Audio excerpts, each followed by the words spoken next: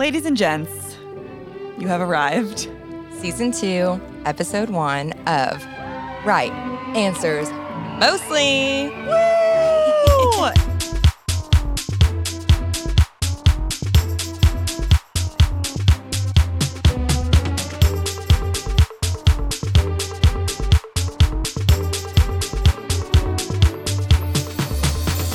It has been a hiatus of a lifetime, emotionally, Spiritually. and physically. I agree. We are currently wearing merch shirts right now. We are. Our Navy crew tees. They're so cute. They're so soft. They really are so soft. Really soft. Keep sending us photos because we're going to do a post of all of our super fans in That's them. right. Did any of you get them for Christmas? I actually know of a few of you who did. Perfect little stocking stuffers. Roll them up. And great gifts for after the New Year's as well. So true. Because so we true, all Claire. need some light this time of year. January, February, March are my least favorite months of all the years. It is tough. Just to do a quick little high and low of season 1 for you. Okay. What would you say? High and low of season 1. Oh, Yeah. God. Until we found Pirate Studios, that was my low. Because the audio, our dear editor, Chris, would be like, Tess sounds great. Claire, what is wrong with your mic? So that was always a low. That's a good one. Yeah. And my high, it's probably, you guys, like the more that I found out people were actually listening all the time, the higher my ego went. Literally. Really. A little pep in our step. That's right. What about you, Tess?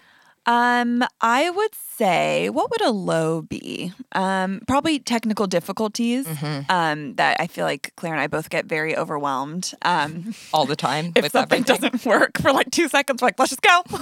Or that's usually me. And then Claire's like, we need to think of other things to fix this. And we really compliment each other in We that do. way. Yin and yang. And my high would honestly probably be trivia nights. Oh, trivia nights. And guys, Back at Waterfront, you know it, you love it.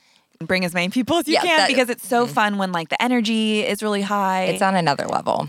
So yeah, we just appreciate you guys for everything and Me too. Looking forward to more feedback for season 2. I know. I'm excited to get into season 2. For our subject today, you guys actually voted on this subject. We asked you on our Instagram to write in, let us know. And you did.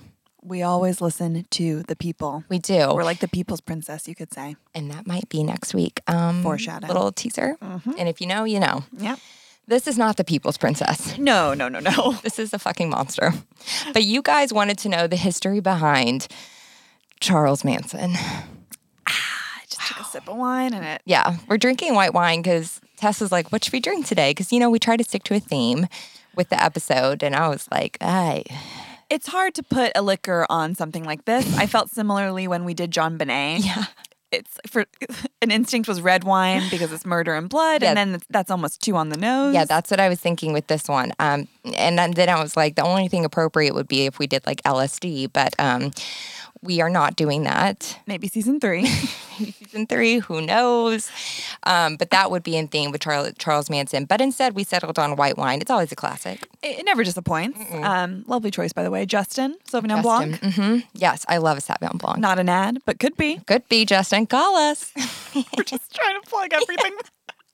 Getting desperate. Like green Solo cups. Call us. But anyways, so yes. I know a few of you recommended Charles Manson. Our fan Jess was really excited about this as well. So this one's for you. Shout out to Jess. You might regret this after.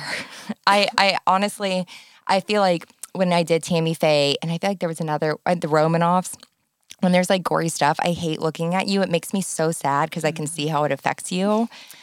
I do have a low tolerance for gore and blood and violence. This one's going to be tough. That's okay. Let's just all hold on together. I will say trigger warning at the beginning. Trigger warning for sexual assault, rape. There's going to be a lot of gory details in the murder later. We all know that murders happen. So if maybe that's not your vibe today, we understand and we'll catch you next week. Thank you for the warning. Yeah, It's appreciated. Absolutely. Should we start? Let's go. Okay. Let's go. Okay. I also want to give a huge shout out to the podcast You Must Remember This with Karina Longworth. She has a 12-part series on Charles Manson, and it's her research is incredible. It puts me to shame. Good God, she must have needed a stiff drink after those No 12. kidding. But you must remember this is a phenomenal history podcast, so check that out after this one. We love it. We do.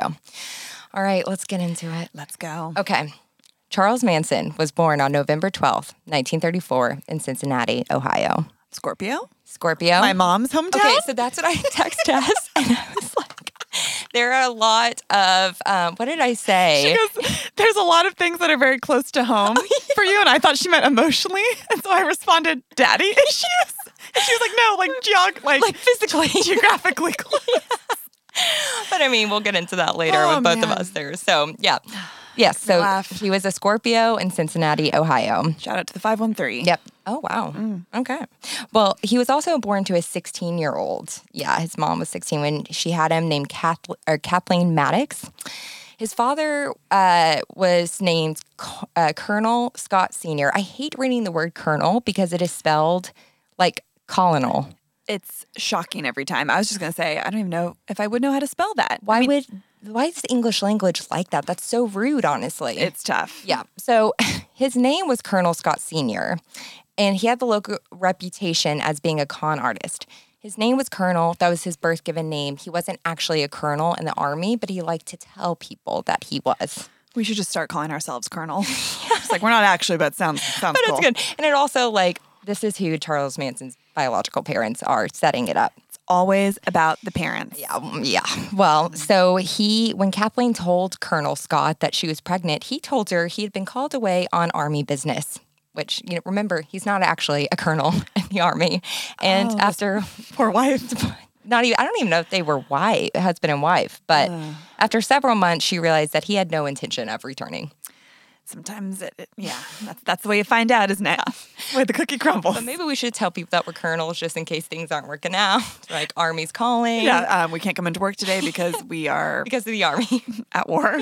Everyone's like, just shut up. Oh, man. So Charlie Manson never met his biological father, and his last name actually comes from his mom's next husband, William Eugene Manson, who she married halfway through her pregnancy. However, after Charlie was born, his mom often went on drinking sprees with her brother Luther, and by 1937, William Manson divorced Kathleen Maddox and said it was on something neglect. And Charlie Manson bragged that his mom was so neglectful of him that at some point she tried to trade him to a waitress in exchange for a pitcher of beer. Also, reminder, she's like 16 years old and she's going on benders with her brother. A pitcher of beer. That must stay with you for your entire life. No kidding. No kidding. Because it's not just, alcohol in general, but then it's a pitcher of beer. Yeah, it's not even like Wagyu or something. That's like... It's tough. That's desperation. That really is. So, in 1939, Luther, Charles Manson's uncle, and his mom, Kathleen Maddox, were arrested for assault and robbery and were sentenced to 5 to 10 years of imprisonment. So 5-year-old Charlie goes to live with his highly religious grandmother, which, Once again, more on his plate to really unpack. Yeah. In therapy. Not therapy. Yeah, he never went to. Yeah, and he was like a really troubled child, obviously. He told Diane Sawyer in an interview that when he was 9, he set his school on fire. Yeah. He had an interview with Diane Sawyer? I think he had an interview with and I didn't get around to watching the interviews, but they did interviews with him in prison and stuff like that. Okay. I was like, is this before, after? They're like, come here. Yeah, Diane Sawyer's like, hey. Well, Diane Sawyer, problematic. Yeah, no kidding. We've talked about her in the past. Mm-hmm. Whitney Houston. Mm-hmm. Brittany. Mm-hmm. Mm-hmm. All the above. So his mom was released from prison after 3 years, and she marries this dude that she meets in AA named Lewis. And Lewis hates Charlie, and it's like, he's a problem. He needs to be sent away, which is also kind of sad because he probably just needed some love. Yeah. But so they sent 13-year-old Charlie to a strict boys' reform school that was for male delinquents run by Catholic priests. And to sum this up, he keeps escaping reform schools, committing crimes, and getting sent to just like more hardcore reform schools. At one reform school, the bigger students routinely, again, trigger warning, routinely raped the smaller students and physically abused them and were encouraged to do so by the staff. Oh my God. Which, when I think about that, I'm like, that's insane. But also, like, Paris Hilton talked about that in her, not maybe to that extent, but how horrible staff can be at these reform schools. Yeah, because that was probably done to them. And Yeah, that's all that they know. totally. And so they passed it down. What sort of school was it? Well, this one that specifically was run, it just says a reform school is run by Catholic priests. Oh, I was going to, okay, so it was religious. Yes, exactly. And Charlie Manson was constantly raped so much that he later said, getting raped, they can just wipe that off. I just thought, clean it off. That's all it is. So that's devastating. Whoa. So, so sorry. So he was very accustomed to that being routine. Yes. And not even that bad. No, that's just what it was. Well, then he learned to protect himself. He started doing this thing called the insane game, which is where whenever he felt like he was in danger, he would start screaming and convulsing and twisting his face up and acting like he was getting possessed. And so then everyone would be like, whoa. I mean, that's pretty smart. No kidding. I mean, it's survival mode at that point. I feel like that's what a lot of young women are taught to do Yeah, in just, those kind of scream. situations of, quote, act insane. Mm-hmm. It just turns out that Charlie Manson ended up being insane, but... Right. But, yeah. He was given an IQ test where it was determined that he was illiterate, but he had a high IQ of 109. I never know what IQ scores are. How do you test your IQ? No kidding. It's just like a general quiz? I have no idea. I've never... And I don't know, the scoring system. So, 109 could be so high or it could be so low, and I would never know. I wouldn't know either. Yeah. So, he's transferred to minimum security institution, and he was about to be let out on parole when they caught him raping a boy at knife point. So, he's transferred to maximum security, and he's finally released on his 21st birthday. He's like, time to get that pitcher of beer. Yeah, no kidding. My mom God. traded me in for. 21, baby. I mean, Truly. he's truly been in reform schools his whole life up to this point when he's 21 years old. And then, of course, he's known nothing else. Nope. Then he gets out and starts doing that to other people. Oh, yeah. Well, one of his first things that he does when he gets out is he marries someone, a hospital waitress named Rosalie Jean Willis. Sounds healthy and romantic. He's 21, she's 15. So... Is it legal to marry a 15-year-old? I don't know. I feel like in the 50s at this time, it's just anything fucking goes. I think you had to get your parents' consent. Yeah, In I some think so states that too. You could. Oh, right. So this is in the 50s. Yeah, Okay. yeah. So, but a few months after, and he knocks her up, by the way. They move to LA. A few months after he goes to prison, while he's in prison, she has a son and names him Charles Manson Jr. So There's no need for two. yeah, that's yikes. And we'll get to him a little later. But Oh, boy. I'm sure he's a gem. what a tough thing to be named after your father in that way. God. Yeah. So while he's in prison, they end up getting a divorce because she's like, you weren't the man that I thought you were. Yeah, it happens. Yeah. All right. So we're going to start off on culty vibes for Charles Manson.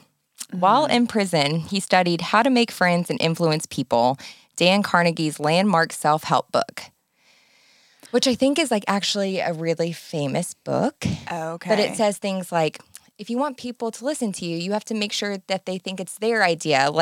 Stuff that can be a little dicey. Like how to gaslight How people. to gaslight people and make friends, basically, is what it should be called. Right. He also carefully studied religion as a tool of control and manipulation. Well. Especially Scientology is what he started really studying. Oh, really? Yeah. Yep. And Scientologist in prison, and he got super into that. What he would do, though, is kind of take from everything that he would learn and then take what he liked and then leave the rest, So kind of making his own religion. Yes. Out of a bunch of horrible religions. Horrible things.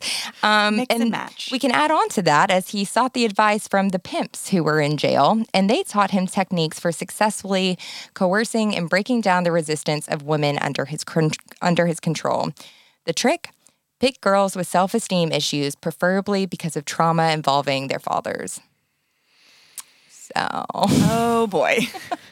So troubling. So upsetting. I mean, also, who among us doesn't have some sort of issue Raise your hand. with some man in your life or lack thereof? Please tell us you do. Yeah, right? We're not the only ones. But it's also just so sad, Well, women are always the victims. It's Yeah, let's it's see what their trauma that we can God. capitalize on. So he learned that and was like, that's a great thing. In 1958, he's out on parole, but gets caught forging a check at Ralph's. And Shout out to Ralph. shout out to Ralph's. And they caught Charles Manson, and he was also transporting sex workers over state lines. And in June 1961, he goes back to prison in Washington State. And being back in prison was a relief for him because truly he has spent his life basically in prison. So he feels like that's home. That's home. That these are his people, the Scientologists and the pimps. Right. And he probably doesn't care about the repercussions of going back in because that's his He has a place to zone. stay, and he knows how the system works in prison. And well, in prison, he takes up guitar. Well, good for him. And in 1964, so we're getting into the 60s, the British invasion made it to Charles Manson, and he becomes a huge Beatles fan. Who can blame him? Who can blame him? The level that this man, the Beatles, and him, do you know much about Charles Manson? I literally know nothing. Just buckle up for this because he's just such a loser. He's such a freak also. But and we'll get to Losery. that. Hashtag losery. The most losery, like loser on loser crime. But he was obsessed with him because he saw how famous they had become from like a simple guitar song. And he also saw the appeal to adolescent girls. Oh, God. And so he was like, they can just play a simple song and girls are obsessed with them. I must be bigger than the Beatles. Did he get the haircut? He was always like shaggy. Shaggy. I don't think he had the Beatles haircut in prison. Okay. But he was obsessed with them nonetheless. And he wanted to write songs that he thought, and he started to write songs that he thought would accomplish that level of success. Never pictured him to be a songwriter. God, it's always the worst when a guy brings out a guitar. And imagine you're in prison stuck in the cell with that guy. You're like, could you stop? Oh my God, it's like our worst nightmare, the worst date, but you just literally cannot get out of it. He plays his songs for this guy named Phil Kaufman, who was in the LA music scene, but was in prison for drug charges, obviously. Right. It's the music scene in LA. Mm-hmm. And Phil told Charlie that he knew someone at Universal and he could introduce them when they get out. So that gets planted in Charles' head, and he's like, I'm going to be a superstar. We've been there, Claire, haven't we? We sure have. Big dreams going to LA. Shut down. Shut right down. Quicker than you expect. God, it's tough. But by 1967, he finally gets out of prison because of overcrowding. He's 32 years old, and he actually asked for permission to stay in prison because he was like, I actually don't know how to interact in the real world. And don't you wish that they would have just let him stay in prison? And it's so horrible, but I can't help but think it's just so sad. It's so sad. Because this is like the whole prison industrial complex, Yep. like, and everything that needs to be changed. Like, the people don't know what to do. They're not set up 100%. There's so many things that we can point to in this story and be like, this is messed up from society. This is, and now I kind of sound like Charles Manson, but I mean, I know he's a terrible man, but you just think of his upbringings and nature versus nurture. Exactly. And it's just really, he had no. Exactly. He had no chance. Yeah. The only thing is like people get abused and then don't end up murdering a lot of people. But I'm not saying. No, we know you're what not. He did was right. But it's just you can see that he had no chance. Yeah. So he moves to Berkeley, California. Shout out to Berkeley. Which again was like a physical location. My brother went to Berkeley for a couple years. Exactly. And now imagine Berkeley in 1967. Oh. It is like, it's crazy. Like counterculture, Summer of Love is starting. And it's so different than when he went to prison in the 50s. Like this is a completely different world that he is in. Oh, shit. It's like night and day. Night and day. Well, so Manson used free love to his advantage and to manipulate girls. And I say girls because I'm not talking about people always over 18. I'm talking about a lot of girls, okay? And hippie communities of the 60s, I think that we all have this idea like it's great and like people were free and free love. But really, it was just like a lot of the same gender norms being used against women and men taking free love for themselves.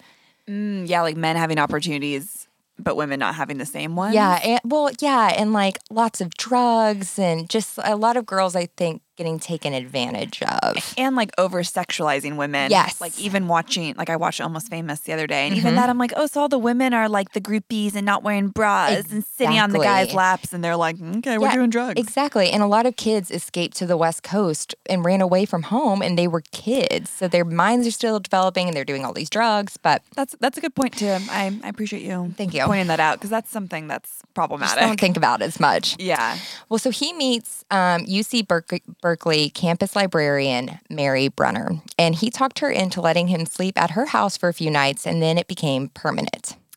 And she would go out and work, and he would just do nothing and like hang at her house. Like, were they romantically involved? Oh, yeah. Oh, okay. Oh, yeah. I imagine her being an older woman. No, yeah, a librarian, you would think. I know, but that once again, stereotypes. No, Mary was I think she was like in her early 20s. But then he would start going to San Francisco, and he would hang around the Haight District, and then he would play guitar in the Golden Gate Park, and girls would come up to him, and he would tell them that if they wanted the answer, they would have to give up their possessions and their individuality and submit to the oneness of the universe, where everything was the same and life and death were continuum. So Charles will take this and run with it by saying life and death are the same, and that gets really dangerous because it's not the same. So it's just an excuse to kill people? Yeah, no kidding, if you get people to believe that. And this is like some Jim Baker vibes. Yes, 100%. Always bring it back to our own work. It's a different kind of cult. For sure. Just being like, give up your individuality, be one with the earth. It's yes. Like, pay us and you will repent for all sins. Exactly. And it worked. And girls started having sex with him and giving him their money. And for a while, Mary was his only follower because she started like being like, he has the answers. Until in May, when he borrowed a car and drove down to Venice Beach. Yeah, well, look Just find it home everywhere. Truly, all these places. It's crazy. It's haunting. It is haunting. And he tried to try his teachings there. And he meets an 18-year-old, like I said, truly a girl still, you know. And he's like in his mid-30s at this point? Oh, yeah. All right. Yeah. So he meets an 18-year-old redhead runaway, again, a runaway, so issues with her parents, named Lynette Frome, later known as Squeaky. Yeah. I don't want to know. Yeah. I think we'll get to that. Oh, God. But Charlie told her that in San Francisco, he was known as the gardener because, and I quote, taking care of flower children is what I do. Oh, I didn't know there was so much pedophilia involved with him. Yeah. He's so gross. I mean, I'm not surprised, but... No, anything with like cults like that is just... Yeah. So that's such a douchey quote too. But she buys it and goes back to Berkeley with him and meets Mary there. And then they move to San Francisco. The three of them? Mm-hmm. Yep. So it starts to be like polyamorous. Oh, boy. Yep. They gained a third follower, Patricia Krenwinkel, who later said, this is so tough, that Charlie was the first person to tell her she was beautiful. And that was the case for most of the women. I know. Why is that the one adjective and compliment that especially a lot of women in a very vulnerable state latch onto that, and they're like, oh my gosh, nothing has ever felt better. I mean, I think as a woman, I know that feeling when someone tells you that you're beautiful and all of a sudden it's just like, no, do you remember being like 16 or 17 the first time, like you're like, okay, I'm like finally like entering my adulthood. Right. And you're just so impressionable, and that feels so sexy. Yep. And then that's the person who gave you that power. Use the power within. Yes, and just don't put that much weight onto anything that anyone really tells you. 100%. Like good or bad, you know, it's not really about that. Exactly. So that was the case for a lot of these women, and because of that, he could pretty much get them to do whatever he asked. So sex, stealing for him. Pat gave him her dad's credit cards. He would also have them all take a ton of LSD, but give himself lower doses so that he could be like keep his wits about him, but preach to them and kind of brainwash them. Oh my God. It's so gross. Yeah. We haven't even got to like the big stuff yet. They gave another family member, Susan Atkins, which Charlie nicknamed Sexy Susan. And not that original. Think of something else. An alliteration. Bravo. Wow. But she gets them their first male follower, a college dropout named Bruce Davis. Also, now Mary is pregnant with Charlie's child. So that's great. Oh, God. Yeah. Charlie Jr.? Well, we already have Charlie Jr. Oh my God, Charlie Jr. Jr. He's already out there. He probably would be like, and this one's Charlie Jr. Junior. Swinks. Everyone's like, shut up. Loser. Losery. We said it. We said it. In the fall of 1967, he gets into a school bus and tells his family that they're moving to LA because San Francisco had become too dangerous. But what it really was is that he was ready to take on his music career. And he told his family that they were going to change the world through a message that he would tell through music. If someone's like, we need to move to change the world and my music career, I'd be like, no. I'd be like, this is called narcissism. And I decline. This episode is called Narcissism. Wow. So he thought he was uniquely talented and that he just needed to get into the right room to make an impression. And I'm like, we have all been there. I was going to say, like, Charlie. Honey, I understand you at this moment. I do as well. We can relate on just this. Just this. And he actually did get an audition for Universal Music through his prison connection through that buddy. Was Phil Kaufman. Physically attractive? So he was apparently like 5'6", so he's very small. If he were to walk by, I'd be like, yeah, he's hot. Okay. You know what I'm saying? Not like hot, like wow, but he's not unattractive. And it's the 70s. He has shaggy hair and a beard. Got it. If I may be so bold, just to get a visual. Yes, pull it up again. Check out our Instagram at Right Answers Mostly. We will have these pictures posted. We'll have all the stuff. The later pictures are probably pretty terrifying that you see. Interesting. He's not horrible looking. Yeah, no. So, yes. Okay, so his girls accompany him to this like kind of audition thing. He shows up barefoot, but the guy at Universal was impressed by him with the power that he had over these girls because he trained the girls to be like, you listen to me, you do what I say. When we walk in there, you act like I'm a huge deal. And that Universal guy fucking fell for it. Wow, he's like, you have perfected the player, like complex. Yes, exactly. So he gets him a studio session, and Charlie basically chokes because he didn't know how to use a mic, and he didn't like the engineers telling him what to do, and it was just a failure. He's like, what is this? Yeah, exactly. It's also like, you're not a musician. You decided to play guitar in prison. Oh, God. That does not a musician make.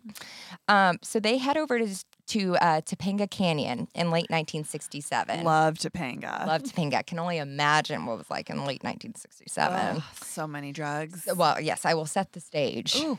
They first settle into a house known as the Spiral Staircase, where various cults and other gurus, I say in quotes. I feel like the late 60s was all about the gurus, and it's just like, please. Yeah. Lived and hung out, and where various famous people would go to get high, enlightened, and have sex. Jim Morrison, the Mamas and the Papas, famous hairstylist Jay Sebring. Oh. I'll hold on to that later. Okay. Were rumored to hang out there. And then it was known to have like these like sex fetish parties and Satan worshipers and wow, really all extremes. Yeah, like all over. Like a little bit of sex, a little bit of Satan. Yeah, you know, best of both worlds. Yeah. LA, God love it. God love it. So this now in this era is where the Manson family starts to have group sex become a major part of their family. And Charles was, I was about to call him David. Charles David was the director of these acid-filled orgies.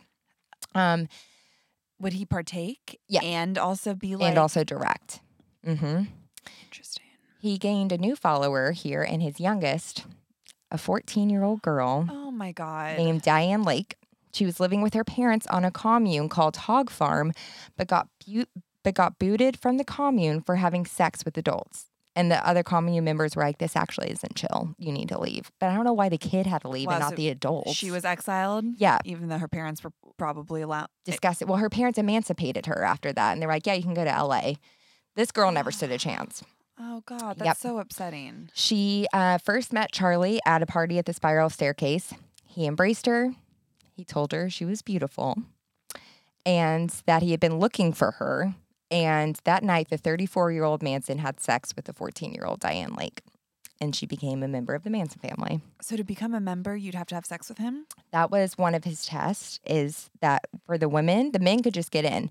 The women, he was basically like, all right, give me a blowjob. And if they didn't, he was like, you're out. Yeah. Which is also like, hey, maybe that's not someone to hang around with. God. And Yep. Yeah. Yep. And they were also living a very scrappy lifestyle at this time. He would send his girls out dumpster diving, and the guys in the group would find old cars and fix them up and trade them for what they needed, which was mainly drugs. So none of them really had a job? No, none of them had jobs anymore. Mary stopped being a librarian and was now a full-time Manson family member. Got it. Which I'm like, she's like, who needs butts? Yeah. When my man is a cult leader. Oh, God. Okay, so every night the woman would prepare dinner, and then they would give all the food to the men. And then once the men were eating, the scraps were given to the women.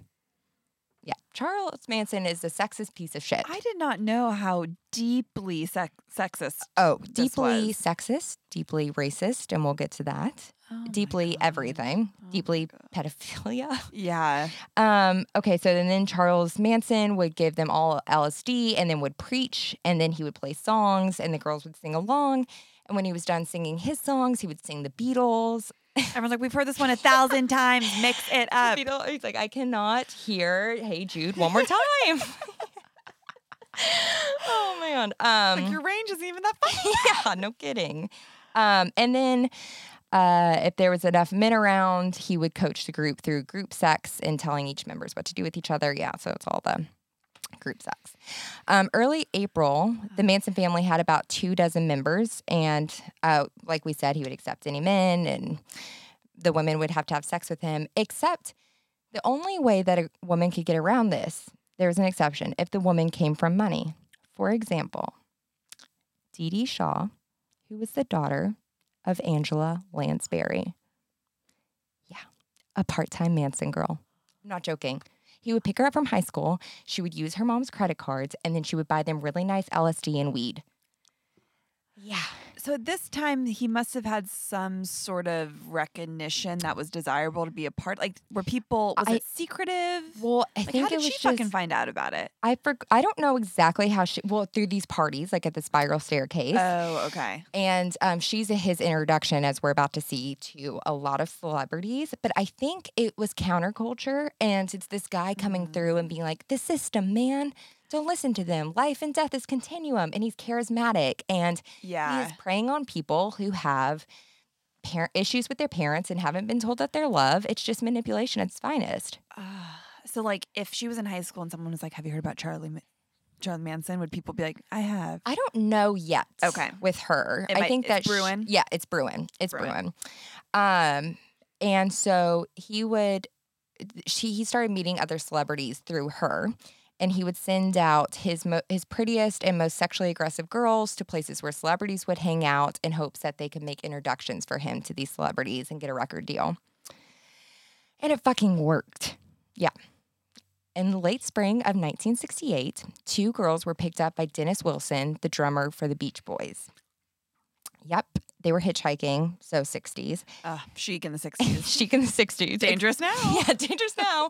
Dangerous then. I mean, because he pulled over and asked them if they wanted to come over for milk and cookies. Ew. Oh my God. Full circle. Santa. Circle. Yeah, did you guys listen to our Christmas bonus episode? If you haven't, go back. Go back. Listen now. Christmas never ends. You won't want to miss it. Yeah, that's right. You'll need it after this one. Oh, God. So they go to his house, have sex with him, do all that stuff. And then they come back and tell Charlie about what happened. And I don't even think that they knew that it was a guy from the Beach Boys yet. And the Beach Boys are huge right now. Yeah. And so Charlie was like, I got to meet him. So later that night, they go to his house. Dennis Wilson isn't even home yet, and they just basically throw a party. Dennis Wilson comes home, and when he walks in the back and he sees Charlie, Charlie greets him like a friend. And Dennis asks Charlie, are you going to hurt me? Which is like, if that's the first thing you say to someone when you see them. Terrifying. Terrifying. Charlie says, do you think I'm going to hurt you? And then drops to his knees and kisses Dennis's feet. So Dennis was like, chill. I was like, love this party. Yeah. It's like, you're great. Get me home. Get me home. No kidding. They go into, and then he goes into the party. To the party. To the party. Oh, man. I'm like, don't be tardy. To the party. To the party. He goes into the party to see the place full of Manson women dancing topless and was like, this is the life for me. He's like, actually, I'll do whatever it takes. Yeah, exactly. It's like, I love my new best friend. I just kiss my feet. The party lasted for days, and Manson was just spewing his bullshit. Also, like, a party, if I go to a party more than a few hours, I'm exhausted. How are these people not hungover? Drugs. It's the only explanation. I think the same thing on Summer House all the time. Same. Now tell us that. But same. How do you party for more than 2 days in a row? Now even one day, I'm like, I can't. I'm knocked out for a while. No, hair of the dog doesn't even really help anymore. Like, I'm getting too Almost old. makes it worse. It's true. Who are we? I don't know. We did say this a few years ago. And we turned it up. I digress. The pandemic. Yeah, it's exactly. taking a toll on everyone. Sure has, including our livers. Okay. Really? So anyway, Manson starts spewing his bullshit on to Dennis. And Dennis Wilson actually was a victim of abuse from his own father. So a perfect person for this. Yep. And the Manson family moves in with him in his Pacific Palisades house and starts to live with him and just mooch off of him. And Wilson just becomes obsessed with Charlie Manson. He calls him the Wizard, and he starts trying to introduce him to everyone. And it's like, he's a musician. You got to meet him. He's great. We should get him some recording sessions. Also, it's like, because Manson is offering up all the girls to have sex with him. Right. All the time. Yeah. He introduced him to several influential people like Neil Young, who apparently tried to get Warner Brothers to sign Charlie. And they were like, literally like, he smells bad. Did he have a good voice? He actually has an album that you can buy on iTunes. And I haven't listened to it. So we can maybe right now, Chris, I don't know. Are we is it public? If it is public, we will insert a little clip of Charlie Manson singing right now. I'm sure it's somewhere that we can find it. It's somewhere, yeah. Chris, let's do it. Let's do it.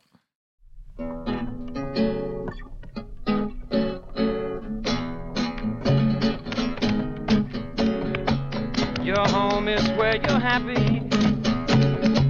It's not where you're not free. Your home is where you can be what you are, 'cause you were just born to be. Now let us show you that. So he also introduced Manson to Terry Melcher, who was the son of Doris Day. All these celebrity kids. Crazy. So Melcher was a record producer, and Charlie made it his mission to have Terry sign him. And Terry was like, this dude's a little weird, but he has girls that I can sleep with all the time. He has drugs. He's partying. He's fun. But I'm not into his music. During this time, Melcher also dated Candace Bergen. Oh. It's like all old Hollywood is so crazy. Who was renting a house at 10050 Cielo Drive? I do that thing where I'm like, I use O in as zeros. You know what I mean? Like I'd be like 10:05. Yeah, we'll say something like that. Which is so weird. Like, why do we do that? I don't know. Yeah, why? But anyways, they were Terry Melcher and Candace Bergen were were renting the Cielo Drive house. And both Wilson and Manson frequented that house, but apparently I've heard accounts that Terry Melcher was like, never let Manson in because he was like, I like partying with you, but I don't want you in my house. It's like you smell so bad. You smell so bad and you're creepy. Right. Yeah. So Charlie eventually starts to wear on Dennis Wilson, and the shine rubs off. I bet he does. Yeah. Dennis actually pulled off a recording session for Charlie, but when an engineer tried to show Charlie how to use the equipment again, Charlie got frustrated and pulled a knife on him. So that didn't go well either. And apparently it was starting to happen a lot. When Dennis Wilson would bring home a girl, Charlie would try to initiate them into the family, and that meant having sex with him. And once a woman said no, and he pulled out a knife and said, I could cut you up into little pieces. And the woman dared him to do it. And then he shied away because he's a little, not that I wanted him to do that, but it's like, you're just so all talk. And well, we'll get to it too. But so Dennis Wilson was like, all right, it's enough. Also, the Manson girls kept giving Dennis Wilson gonorrhea. Oh. Yeah. So that kept going around the house. They're like, God damn it, it's back. He's like, well, this is a bummer. Were there antibiotics for STDs back in the 70s? We should just do like a whole history of sex kind of thing. It really be should. like a whole season 3. Like literally a whole season. How can you break it up even into like 10 episodes? I know, really. So I don't know if there was antibiotics for gonorrhea at that time. The history of STDs. Everyone's like, we don't really want to listen to this. this. Is the grossest thing I've ever heard. And it was estimated that the Manson family blew like $100,000 for Dennis Wilson because he paid for their food and medical bills and damage to his property. So he had enough. And instead of kicking him out, he rented another spot and let the landlord kick him out. Yeah. And so. God. So they lost touch until the Beach Boys actually recorded one of Manson's songs, but they changed the title and I forgot to put it in. But Charles Manson found out about it. It became like a big song. And Dennis Wilson later found a single bullet in his bed. So they lost touch until that. Scary. Oh my God. Mm-hmm. So after Dennis Wilson's house, Charlie Manson and his family head up to Spahn Ranch, which is 28 miles north from the Palisades. It's in the San Fernando Valley, almost to Chatsworth. Okay. And it's an old movie ranch.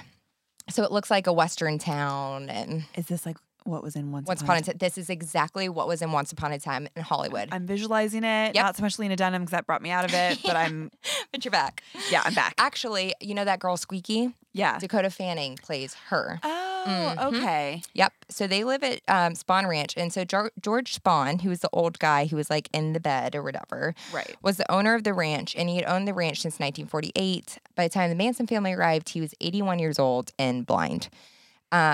George liked Charlie, and they came to an understanding that Manson and the woman would work the ranch in exchange for being allowed to stay.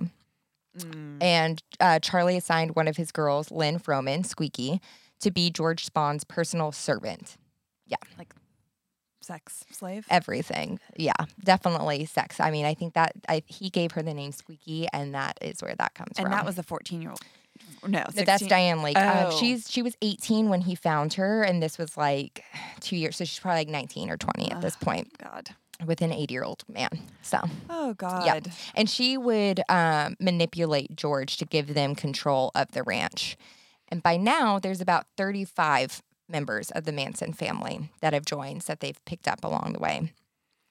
He had Tex Watson, who is a big key player in the story, reconstruct some of the movie set, and they made the saloon their chapel, where Charlie would put the amount of acid he wanted them to take in their mouths and do his preaching. But now there started to be material like anti-Semitism and some other just really violent shit that wasn't quite in there before. He would also have them play pretend and have the boys act like cowboys and pirates and the girls like fairies and elves. It's so sick. It's so sick and it's so fucking weird. But they're all on drugs, so they're like, this is normal. And they're all brainwashed. Yeah, exactly. Okay. So then Manson comes up with this thing called Helter Skelter. Have you heard this before? No. I'm so excited to take you on this journey. I mean, it's horrible, but I'm glad that you don't know anything. I really don't. So the Beatles come out with their White Album, and it comes out in November of 1968. Manson gets his hands on it and tells the family that the Beatles have channeled his own teachings and put them through this album. I wouldn't say that. That is, I mean, art is up for interpretation, but bold. Wow. Bold. Yeah. So he told the family to listen to certain songs that had messages just for them, that were coded just enough so that the rest of the world wouldn't understand. Oh, God. And everyone's like, oh, my God, the Beatles are talking to about us. There was a song called Sexy Susan or something, and they were like, Sexy Susan, it's about her. I know. Oh, my God. That's bad. That's a bad coincidence. Very bad. Yeah. So also Blackbird, Happiness is a Worn Gun, and then, of course, Helter Skelter, which he said was the song to describe a coming race war between black and white people. Pour yourself a drink, because this is what Charles Manson thought Helter Skelter was. Charles Manson thought that black people would overpower white people and then would basically kill all the white people. And once black people came into power, overpower white people, Manson and his family would go to the desert, find a hole that led them to a city where they would hide out while this race war was going on. Once Black people came into power, Charlie Manson thought they would be too stupid to know what to do with it. They would emerge from the hole and take over, where he would be his rightful place, where he would take his rightful place as the king of men and be God. Holy shit. It's all fun and games until someone starts calling themselves God. Oh, it's very bad. So that is very troubling. So there was no person of color in the entire family? Absolutely not. He was extremely racist. Got it. Extremely racist. So this is his new project, and this is his new thing to prepare his family for. Great. Yeah. So all they had to do was, go to the desert, hide out in this endless pit that led them to the city, and wait it out. Yeah. Then they start doing training. In February 1969, he would deprive them of water. He supposedly taught them how to walk on sand without showing footprints. And he gave all the girls knives. And to make sure that they weren't scared of knives, he would stand them against walls while he threw knives just above their head and faces. Yep, they started trading in cars they had fixed up in for guns. Like, they were preparing for this apocalypse of sorts. Was there anyone at this point that was like, get me the hell out of here? Not yet. Okay. So they're still, it's a cult. They're still like, this is what I'm meant to do. Yep, Okay. exactly. I think that drugs really fried their brains too. Mm-hmm. And it's also like there's no That is what they say. That's what they say. Right? Uh-huh. There's no social media. It's like not like you can connect with people easily. Well, you don't even know. Yeah, that's what I always think about when we talk about these things that happened many moons ago. Exactly. That are like, you don't know another perspective. You don't know what's right or wrong. Yeah, exactly. And part of their training, they started doing these things called creepy crawls, where they would drive around late at night, pick a house that they knew someone rich or famous lived in, break in, and just rearrange the furniture, because they thought it was hilarious that they would wake up and be like, what the fuck happened? Which is horrifying. That's so unsettling. That gives me like the chills. That's almost scarier than like a lot of things. I know. Oh, it's like those little tweaks. Oh, this is like what I fear Yes. living alone. Little- that I come out in the morning and like something's not right, but you don't really, and everyone's safe, but you don't. I know a lot of you guys God. had trouble with the John Bonet episode, and it might be similar vibes for this one. Ah, that makes me upset. I'll stay with you tonight. Okay. Okay. And so while all this is going on, he's still trying to get a record deal. And he knows his last hope is Terry Melcher, Doris Day's son, because Dennis Wilson got gonorrhea one too many times. And God it's damn it, gone. gonorrhea. And he invites him to come listen to his music. And Terry finally agrees to go to Spawn Ranch and listen to his music again. But he's a no-show. And this pissed Charlie Manson off because they got like everything ready. The girls like baked for him. And yeah. And so Charles Manson was like, I'm going to go find him. On March 23rd, 1969, Charlie gets in his car and heads to 10050 Cielo Drive, Terry Melcher and Candace Bergen's home. He parks his car and walks up to the yard, but what Charlie didn't know is that Terry had moved out a while back after telling his mom, Doris Day, about Charles Manson and his cult, pretty much. Doris Day was like, he's been to your house, you need to fucking move. And he did, and he moved to his mom's house in Malibu. Thank God he did. Oh my God. Yeah. So before he gets to the door, he was spotted by this name I don't know exactly how to say, Sharak Hatami, who was a photographer working with a friend who currently lived at that house. He'd never seen Charlie before, so he steps on the porch and asks what he's doing there. And Manson was like, I'm looking for Terry Melcher. Hatami is his last name, didn't know who that was and said this is the Polanski residence. And as soon as this is happening, Roman Polanski's wife, Sharon Tate, comes out of the house to ask who was there, and her and Charles Manson lock eyes.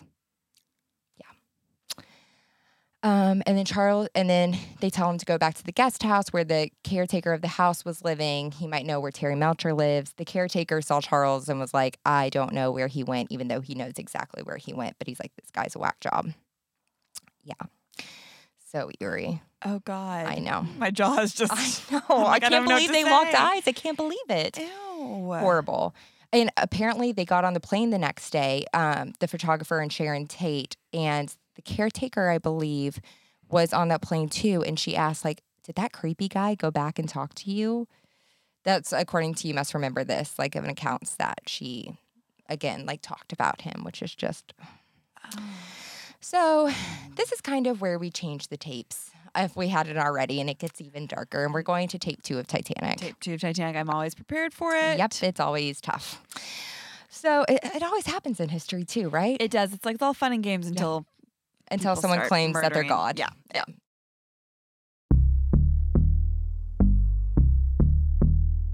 Today's episode is sponsored by Darcy Apparel. Guys, I'm obsessed with Darcy.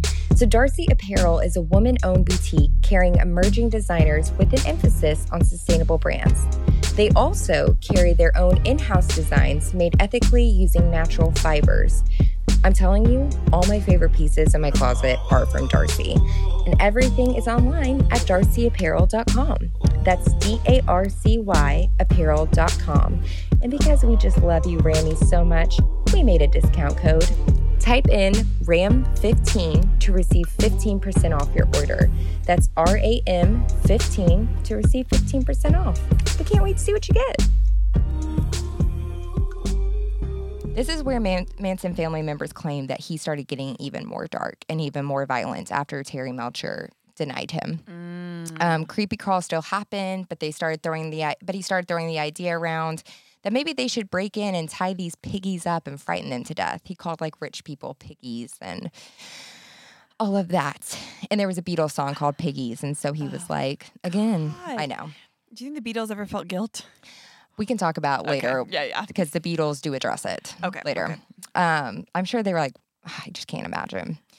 And he's just talking about death and violence all the time and how life and death is the same. He's really starting to try to drill that into people. And this is where some people are like, I'm going to back up a little bit. The family members? Yeah. Apparently someone asked, like, okay, you say this race war is happening, but like, when is it going to happen? And Charles Manson said, I'm sorry, he's just such a racist piece of shit. He said that Black people were too stupid to get their own race war started, and that's why it hadn't started yet. But because of this, he was like, I got to make something happen. And also, we're starting to run out of money. We need to get money to go to the desert for the race war to start. Oh, so now he's inclined to like prove something, which is scary. So he has his family member Tex Watson, reach out to a girl who he had lived with who sold drugs. And Tex told her that they had 25 kilos of weed to sell. She found a buyer who would put up $2,500 up front. But the thing is, there is no weed. So Tex gets the money and gives it to Charlie. But the buyer was a black man named Bernard Crow, aka Lots of Papa. That's what people called him. Okay. I want that to be my new nickname. Would you rather have the nickname Deep Throat or Lots of Papa? Deep Throat. Instagram bio. Yeah, that's period. Obviously. So Lots of Papa is like, fuck you. There's no weed here, and I just gave you my money. He calls Spawn Ranch, talks to Charlie, and Charlie's like, I don't know where Tex is right now. And he tells Charlie that he was a member of the Black Panthers, and if he didn't get his money back, or if Charlie didn't give him 25 kilos of weed, then the Black Panthers were going to go to Spawn Ranch and kill everyone they found there. Lots of Papa wasn't a member of the Black Panthers. He was just saying that. But Charlie didn't know that. So he goes to Lots of Papa's house in North Hollywood and shoots him in the chest. Was this the first person he ever killed? Yeah. He shot, in the chest. And then he goes back to Spawn Ranch and is like, hey, guess what? The Black Panthers are out to kill us. So it truly was like a self-fulfilling prophecy. Totally. Again, it's like, and just then perpetuating his racism. Exactly. For all of them. Like, we were justified to think this. That's exactly right. So one of his, they also need more money. One of his semi-family members, Bobby Beausoleil, was in the middle of a drug deal between a biker gang that would hang with the Manson family, sleep with the girls, whatever. Casual. And this one dude, Gary Hinman, who sold them mescaline for $1,000. The biker gang claims that it was poison, so Charlie knew that he was going to go over to Gary Hinman's house and be like, give us our money back because that mescaline was poison. So he was like, shake him down, get more money. They go to Gary Mescalin's house. It's Bobby Beausoleil and Susan Atkins, Mary Bruner, and Bruce Davis. They basically kick the shit out of him, and Gary Hinman's like, I don't have any money. It wasn't poison. Also, it's it's masculine. Like, you probably had a fucked up experience, you Right. know? Anyways, he calls, trying to make this short. Bobby Beausoleil calls Charlie and is like, he's not giving us his money. Charlie heads over with Bruce with a samurai sword, cuts off his ear, and is like, you better give us your money. And ends up taking his 2 cars. They continue to beat him into the morning. And Gary Hinman makes the mistake of saying that once you guys leave, I'm going to call the cops. Oh, don't say that. Yeah, don't say that. Also, side note, what is with white men and samurai swords? Yeah, it's so losery. I just know so many people. So, unfortunately, so many white men that are like, yeah, I keep one in my house. I'm like, let's not appropriate. Yeah, no kidding. I'll tell you more about that There's later. just I want to hear more. We'll do a little bonus mini episode on that one. It's so troubling. So troubling. Nothing more losery than a samurai sword for a white man. Like, Truly. come on, guys. So Bobby Beausoleil calls Charlie and tells him that, and Charlie says, "You know what to do." So Bobby stabs Gary to death, and the women were there too. It was again Mary Bruner and I believe I said Susan Atkins. Yeah, and Susan Atkins. What a piece of shit too. Oh God! So it goes to the first murder was with a gun, and the second is stabbing. I mean, Stabbing. that's even not like you can really categorize how to kill someone, but it just shows that it's getting Well, Charlie told him to leave a sign that implicates that it was a Black Panthers, and then that way the cops would think it was retaliation for lots of Papa. And then they'd be off the hook, and then the Black Panthers would get so mad that they would start a race war. Whoa! I had no idea that. Like, I had no idea about this. So Bobby stabs Gary to death and uses his blood to make a paw print on the wall, and also uses blood to write political piggies. It took almost 2 weeks for the body to be found, and Bobby ended up getting arrested because he was caught with the knife. So on August 8th, 1969, Charlie finds out that Bobby was in jail, and he's livid. On that same day, in Benedict Canyon, at a house on Cielo Drive, Sharon Tate was 8.5 months pregnant. She's lounging by the pool. Her husband, Roman Polanski, was in London filming. He called her to tell her he would finally be returning by Tuesday. She had a couple of girlfriends over for lunch. She took a nap. She had her friends staying with her, Abigail Folger and it's a Polish name, Wojciech Furowski, as well as Sharon Tate's ex-boyfriend, Jay Sebring, who was said to visit the Spiral Staircase house I was talking about earlier. Crazy. People do some fucked up shit for drugs. Yeah. But anyways, so later that day, Sharon called her sister Debbie, who was supposed to come over that night, and she told her she was too tired. Let's do it a different night. The 4 people, Sharon Tate, Abigail Folger, Furkowski, and Jay Sebring, go to El Coyote on Beverly Boulevard. They come back home around 10 p.m. They went to El Coyote? Yeah. That's like it's a Mexican restaurant in LA, and it's still here today. I went to my friend's 30th birthday about 5 years ago there. It is so fun. It's so fun. That was the last dinner. Okay. Got it. I'm sorry. I'm sorry, but it's a great time. Yeah, it is. It's a great restaurant, and it is like an institution. I think partly in LA because knowing this was the last place that they went. People are so gross. I know. It's crazy. It's crazy. Yeah. So when they get home, Abigail Folger and her boyfriend, who is Fredkowski, do some MDA. Sharon Tate and Jay Sebring go into her room. He smokes some weed.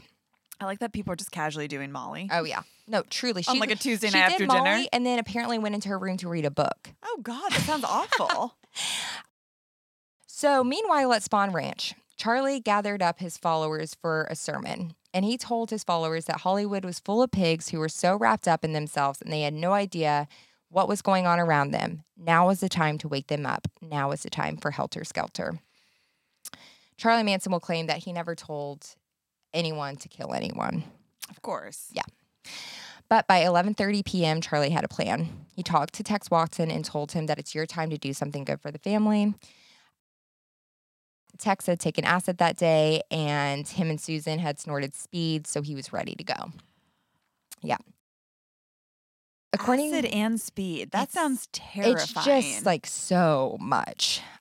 According to Tex Watson, Charlie told him, I want you to go into that house that Terry Melcher used to live in and totally destroy everyone in that house, as gruesome as you can make it, as bad as you've ever seen it, and get all of their money. Like all of their cash? Yeah. And I think like anything valuable.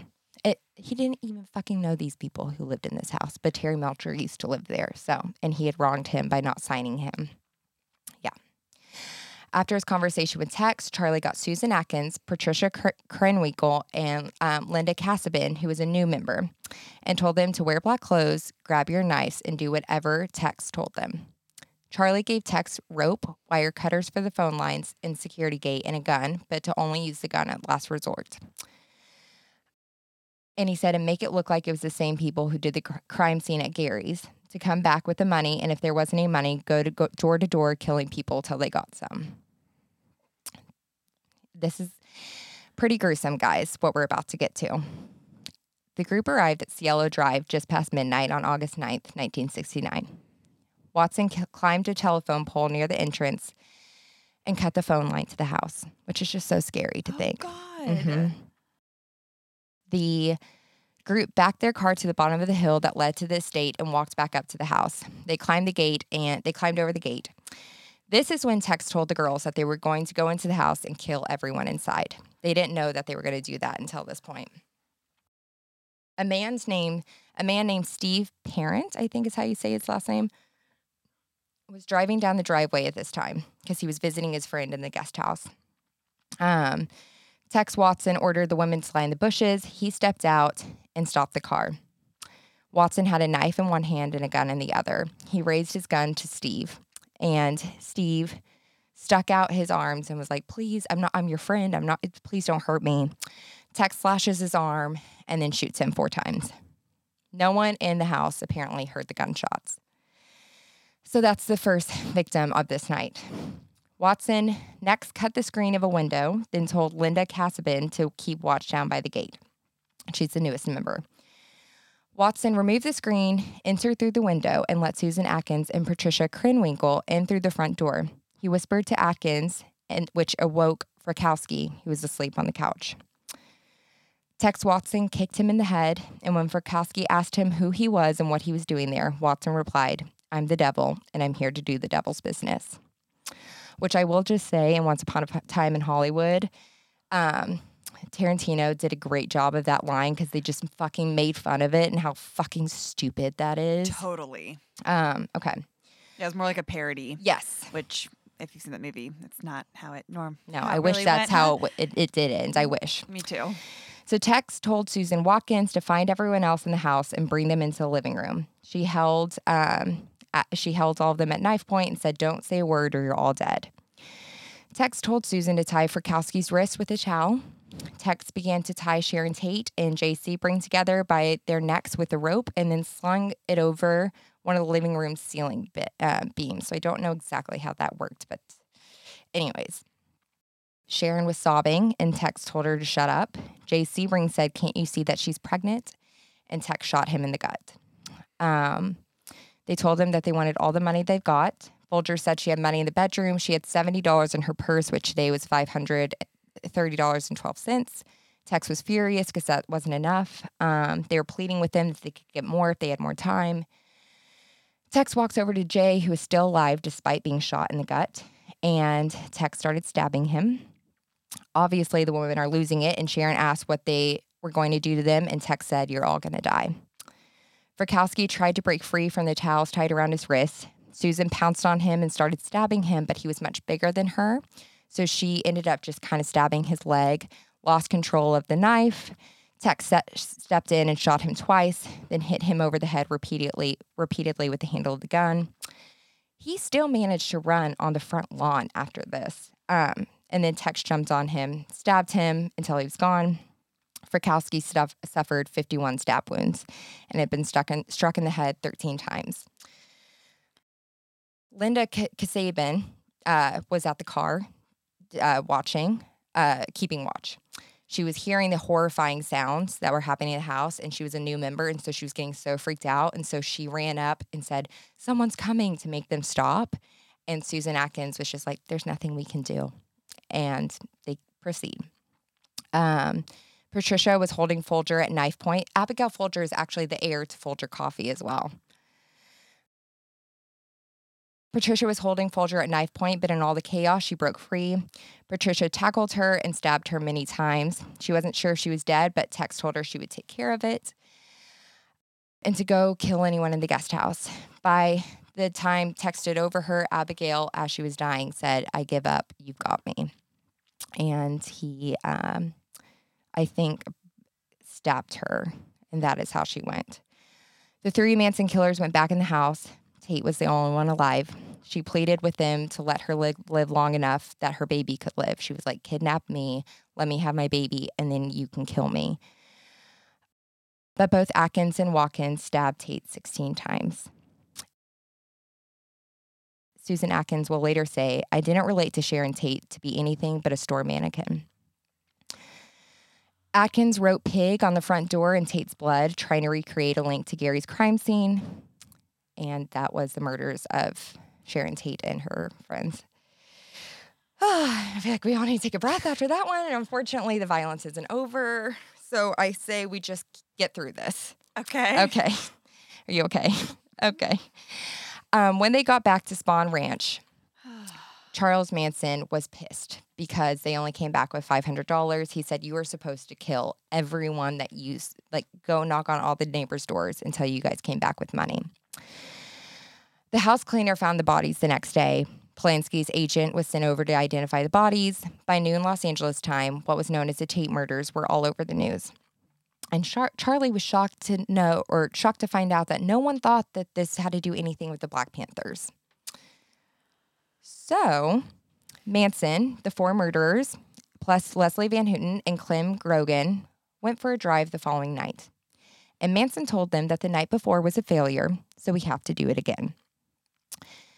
He told Kasabian, that's how you say her last name, to drive to a house in Los Feliz, located next door to a house where they had been at a party once. They stop in front of the house where they had been at a party and go to the house next door, which belonged to supermarket executive Lino LaBianca and his wife Rosemary. They park the car. Charlie and Tex enter the house with a pistol and a bayonet.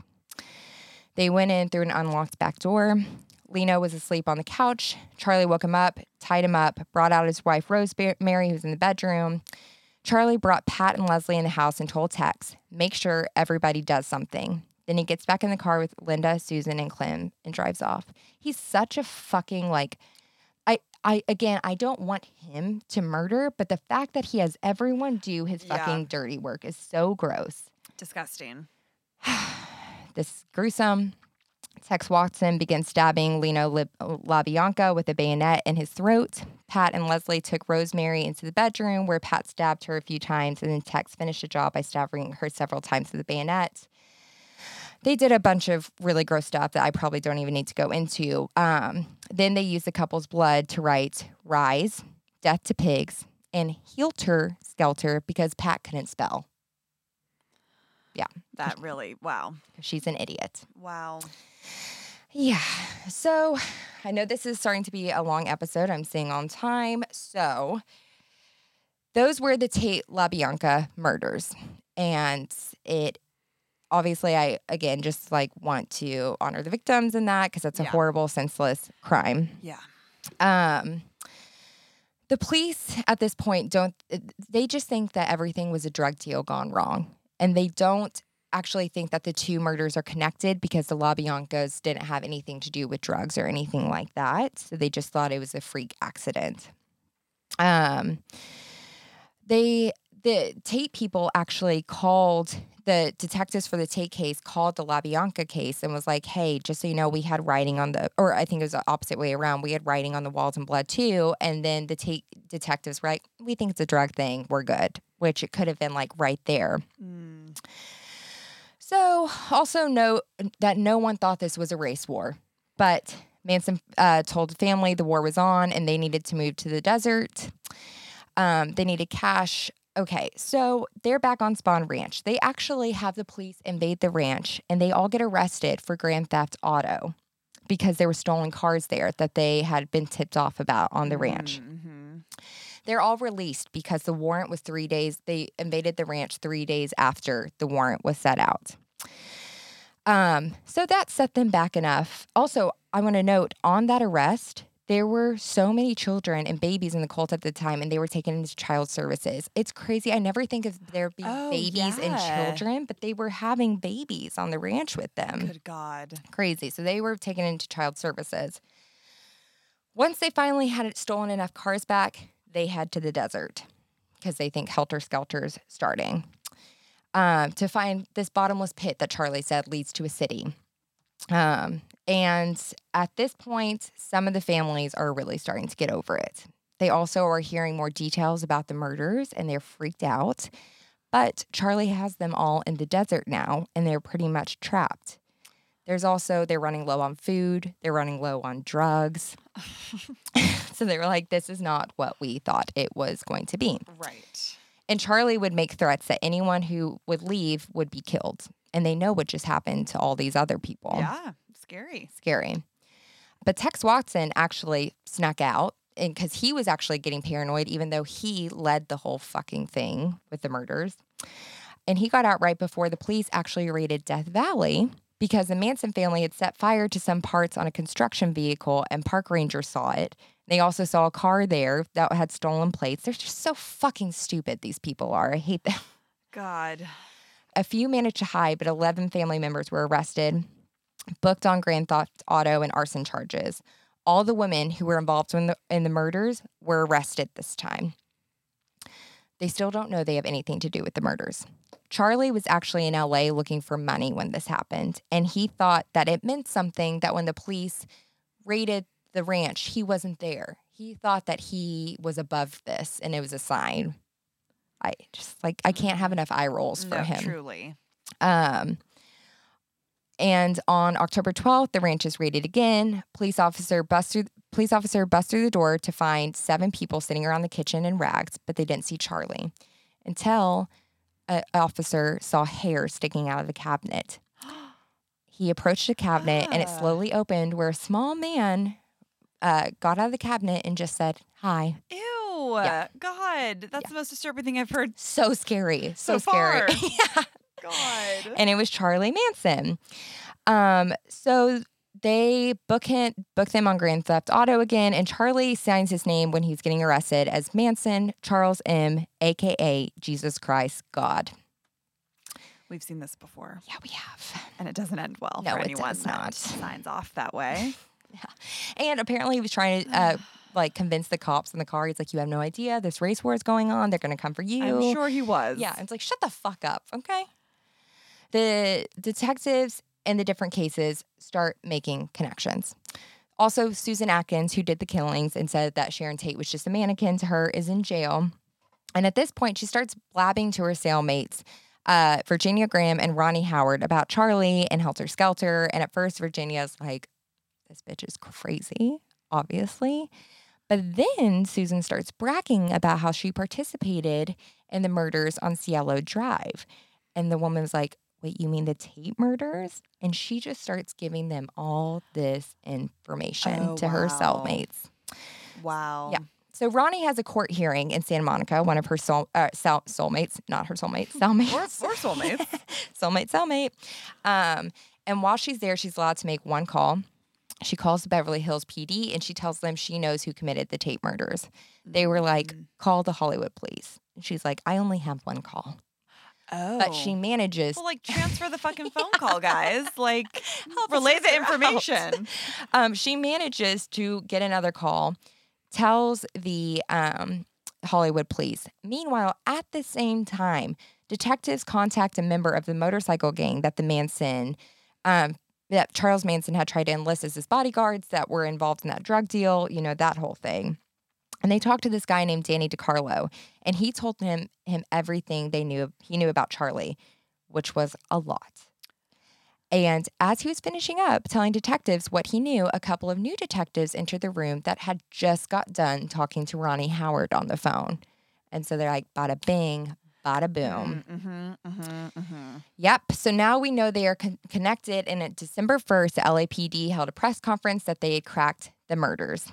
And the state of California tried Manson for the Tate LaBianca murders with co-defendants Leslie Van Houten, Susan Atkins, and Patricia Krenwinkel. Co-defendant Tex Watson was tried at a later date after being extradited from Texas because they caught him in Texas. I'm going to try to sum up the court stuff. Basically, Linda, who was the one that was keeping watch over the car during the Tate murders, and she was in the car when they went to LaBianca murders. She was, on all accounts, she was granted immunity in exchange for testimony that detailed the night's crime. So she became the main witness. And during this time, people start to become fascinated with Manson.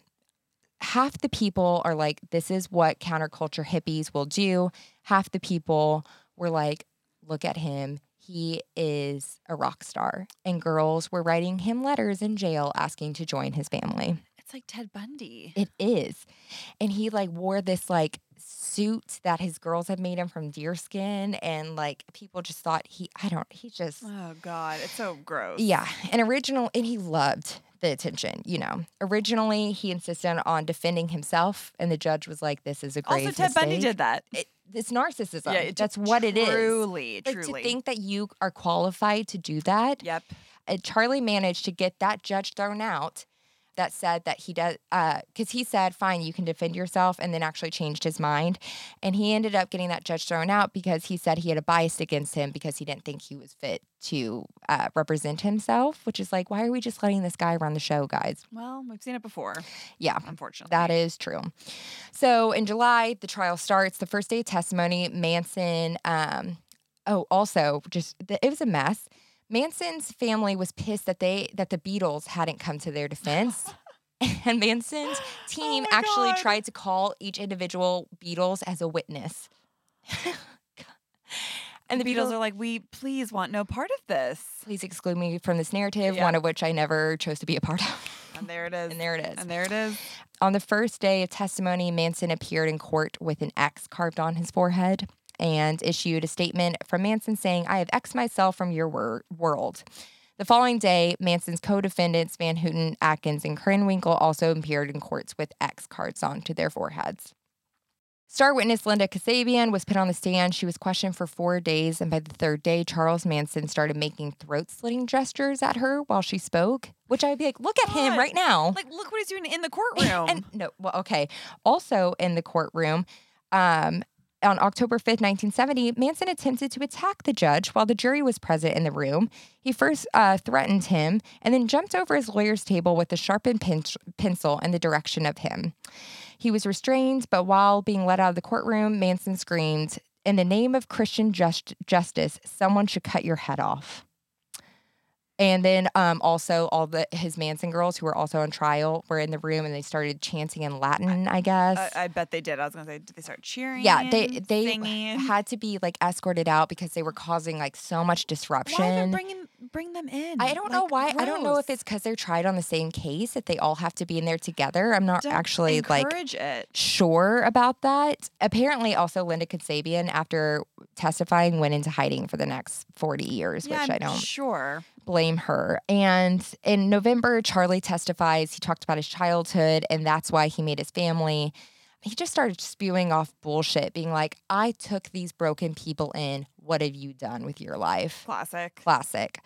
On November 30th, 1970, Leslie Van Houten's attorney, Ronald Hughes, failed to appear for closing arguments in the trial, and he was later found dead in California State Park. His body was badly decomposed, and it was impossible to tell the cause of death, but people think that it was the Manson family because he failed to show up for her at one point. Wow. Also, just to add something else in, Nixon said something of like saying that he thinks that Charlie Manson is guilty. The next day in court, Charles Manson like held up a thing that said that Nixon is guilty, and his girls started like in unison being like, the president thinks we are guilty. Why should we go on with this? I just can't imagine being a juror in this case. Yeah, like what do we think? What fucking whack jobs. Yeah. Also, apparently Susan Atkins gave her testimony, and jurors were gagging at the details of the night that she gave. I'm sure. Yeah, let's round it out. On January 25th, 1971, the jury found defendants guilty on all 4 charges. But now we have to, this is crazy. Now we have to decide sentencing. During that trial, the prosecution, are we going to do death penalty? Are we going to do life in prison? The prosecution brought up Lhotsa Papa. Of course they did. Well, do you remember who Classic. he is? Mm-hmm. He's the one that Charlie Manson thought that he killed. He didn't kill him. He shot him in the chest, and Lhotsa Papa acted like he was dead until Charlie Manson left.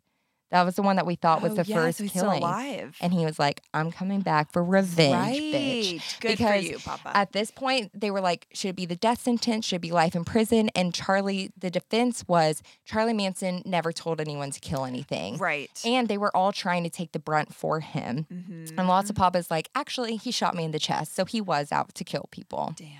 Crazy. Oh, also, just another crazy thing. Charlie Manson didn't. Okay, at the time, Charlie also shaved his head and says, "I'm the devil," and the devil always has a bald head. And then his followers shaved his head. Also, like, if I was a jury, I'd be like, say no more. You're insane. You're insane. Yeah. So on March 29th, 1971, the jury sentenced all 4 defendants to death. Tex Watkins' trial started in August, and he was also sentenced to death, although the sentences were changed to life in prison in 1972 when California abolished the death penalty. Just a little, where are they now? Tex and Susan found religion, which apparently pissed off Leslie Van Houten because she thought that finding some deity to absolve them of their sins was a cop-out. Susan Atkins died of cancer in prison in 2009. Leslie and Pat both earned college degrees in prison and have been model prisoners and now show remorse, especially Leslie Van Houten. On November 9th, 2021, so about a month ago from when we're recording now, Van Houten was approved for parole by a parole board.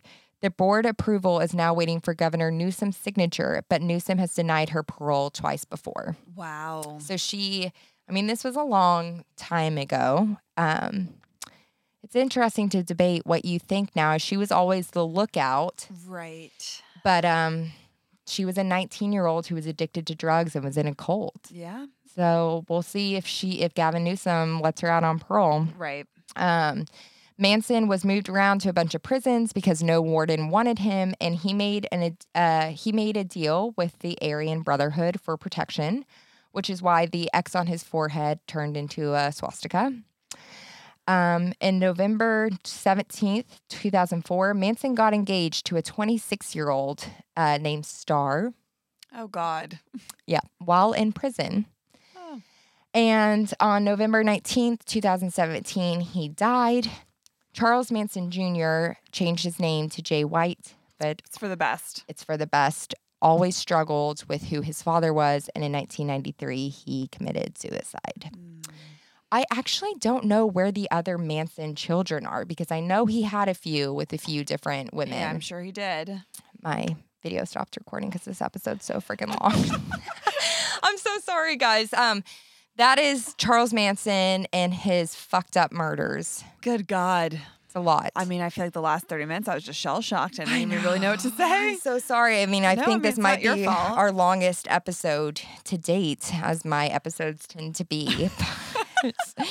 Got the full story? Got the full story. Some takeaways. Let's not listen to guys who call themselves God. Yep, that's the number one takeaway. You're beautiful no matter what people tell you or don't tell you. Yep, don't take that on. Yeah, don't. And who even fucking cares if you're beautiful or not? There's so much more interesting things to be than beautiful. And there it is. Mm-hmm. And I mean, you okay? Yeah, just like staring off. It's a lot to take in. I mean, I need this happen. I didn't know the details. It's tough. I mean, everything about it is just really upsetting. It's really upsetting. And also, like, when I was starting this research, I was like, there's so many more people who need to have their story told than this piece of shit. But we can still learn from these things, and it's to honor the victims. No, totally. I think, like you were saying, brainwashing and manipulation and gaslighting, especially to women and younger women. Yep. And I think, obviously, most people listening to this episode are probably confident enough to not fall into a trap that would, take them somewhere like this. But there's different levels of everything, and it's scary, and life is scary as a woman, as it is. We were actually we're talking about this at our holiday party of like there's different forms of this now of like those Ponzi schemes and stuff. Women will always be victims of manipulation. It's crazy. Whether it's financial, sexual, violence. It's things have changed, but also things have not changed. It's very upsetting. And fuck those people who do that. Truly. Yep. Truly. So be kind to yourself. Be kind to yourself. I'm sure that was a difficult story to tell. It was a lot. I always feel guilty for the long ones, but don't feel guilty. Okay. We have details, and this is a great first episode of season 2. Wow, what a way to start. Upsetting and great. It can be all the things That's of right. when you have a history podcast. I know. I feel like I'm like, where am I right now? But guys, please, we really want you to be involved in season 2. Yes, truly let us know like any feedback. We are very receptive towards it, and we welcome it. So, don't even be afraid to be like, guys, take a complete 180 and do this. Like, please let us know. This podcast is for you. That's true. We know that a lot of like subjects too that we might be discussing, something about, but you listen to it because it's us and it's a different take on it. So like, please just be completely transparent. An open book. Exactly, because we just want to make you happy. That's true. Well, we love you. We can't wait for season 2 and what it holds. We truly cannot. It will be a wild ride, and stay tuned for a great season. That's right. We will see you next Monday. XOXO. Right answers mostly.